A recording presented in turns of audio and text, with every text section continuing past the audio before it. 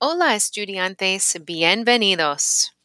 In today's episode of the Spanish 2 Note Guide podcast, we will be looking at all the most important concepts in lesson 2.06, Trabajo en mi comunidad. So please go ahead and open up your curriculum to lesson 2.06. Click on the note guide and download it or print it out. Y ahora empecemos. On pages 2 and 3 of lesson 2.06, you are going to see un montón de vocabulario because we are talking all about different careers, technical careers and professional careers.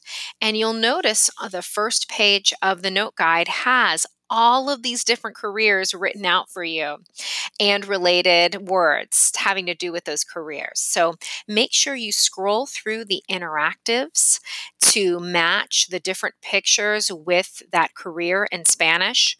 Click on the interactive so that you can hear the pronunciation of each type of career, and then also make sure you record and practice saying those words so you can practice your pronunciation.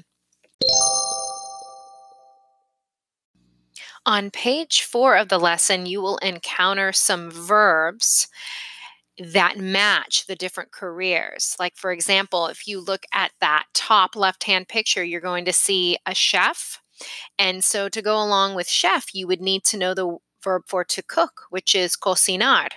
So if you read the sentences that go with the pictures, you will see the different verbs that go with each career. These are some new verbs, and they are written down for you in the note guides. So there you have them all. Keep on scrolling past the pictures, though, and you will also see a list of even more professional and technical careers. So please click on that link and make sure that you take note of these career vocabulary words as well. Some of them are going to be familiar to you because they're cognate. Some of them will be completely new. So just make sure you print out this list. These are career vocabulary words that are not on the front page of the note guide, so they're extras. And enjoy. On page 5, we're going to learn about direct objects and direct object pronouns in Spanish. First thing to do is go to page 2 of your note guide under the grammar heading and make sure you write down the information about how direct objects are people or things that directly receive the action of the verb. And they tell what or whom is receiving the action.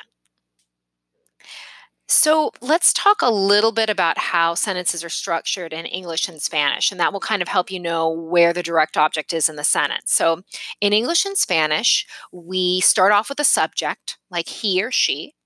Then we have a verb.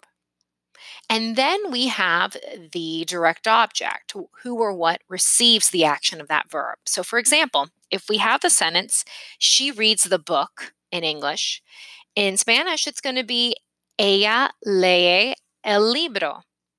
So what is she doing? That's the verb, she's reading. And what is she reading? Who receives the action of that reading? Or what? It is the book, okay? So el libro is going to be the direct object. Sometimes in English, we want to shorten a sentence a little bit. So instead of saying, she reads the book, we might want to just say she reads it. Well, guess what? You can do the exact same thing in Spanish. And that it is what we call the direct object pronoun because it takes the place of the noun, the book. So in Spanish, the direct object pronoun has either a singular or a plural form.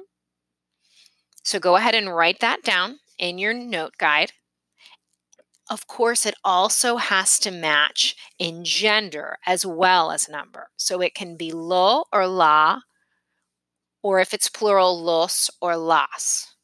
So let's think about how we would use the direct object pronoun in the sentence, she reads the book.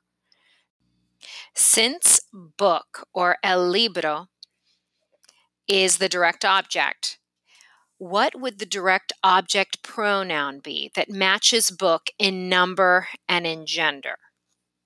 Would it be lo or la?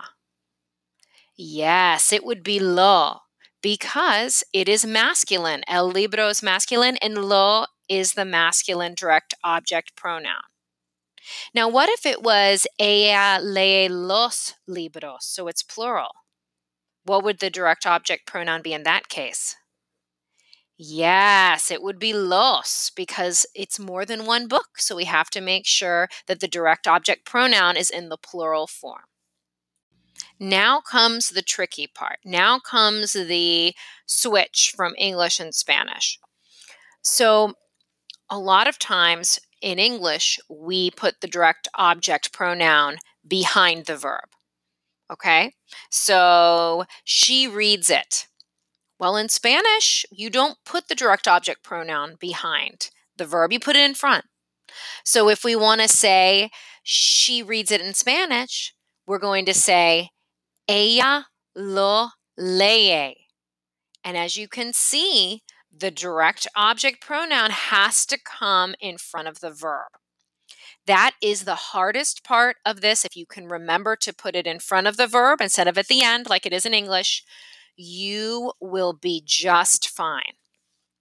Before leaving page 5, make sure you scroll down and look to see how the direct objects and the direct object pronoun examples are used according to the pictures. Also, click on the direct object pronouns link under Quiere Saber Más at the bottom of the page because that will give you a really nice explanation that you can print out and add to your notes.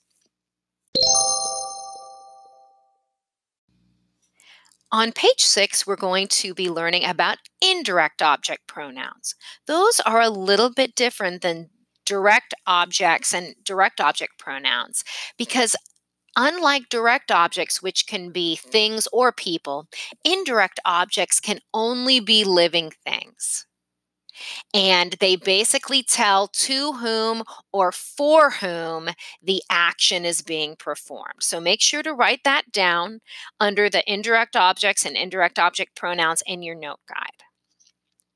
So the thing about indirect objects is that you are going to have different pronouns for those, okay? So there is a chart where you can see what each subject pronoun is going to be when it is an indirect object pronoun.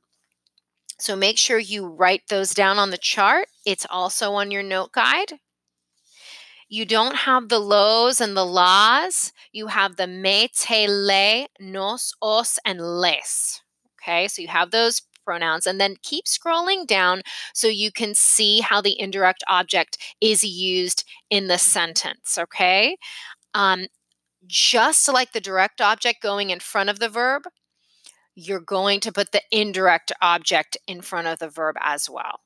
Keep scrolling to see some other sentence examples on page 6.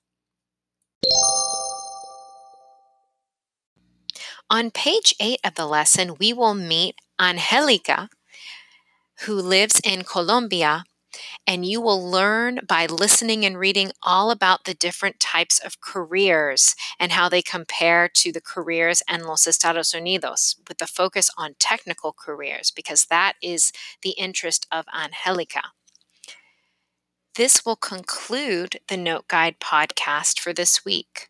Make sure to take notes on the cultural information on the very back page of the Note Guide and reach out to your teacher if you have any questions or get stuck on a concept. Gracias, estudiantes. Adios.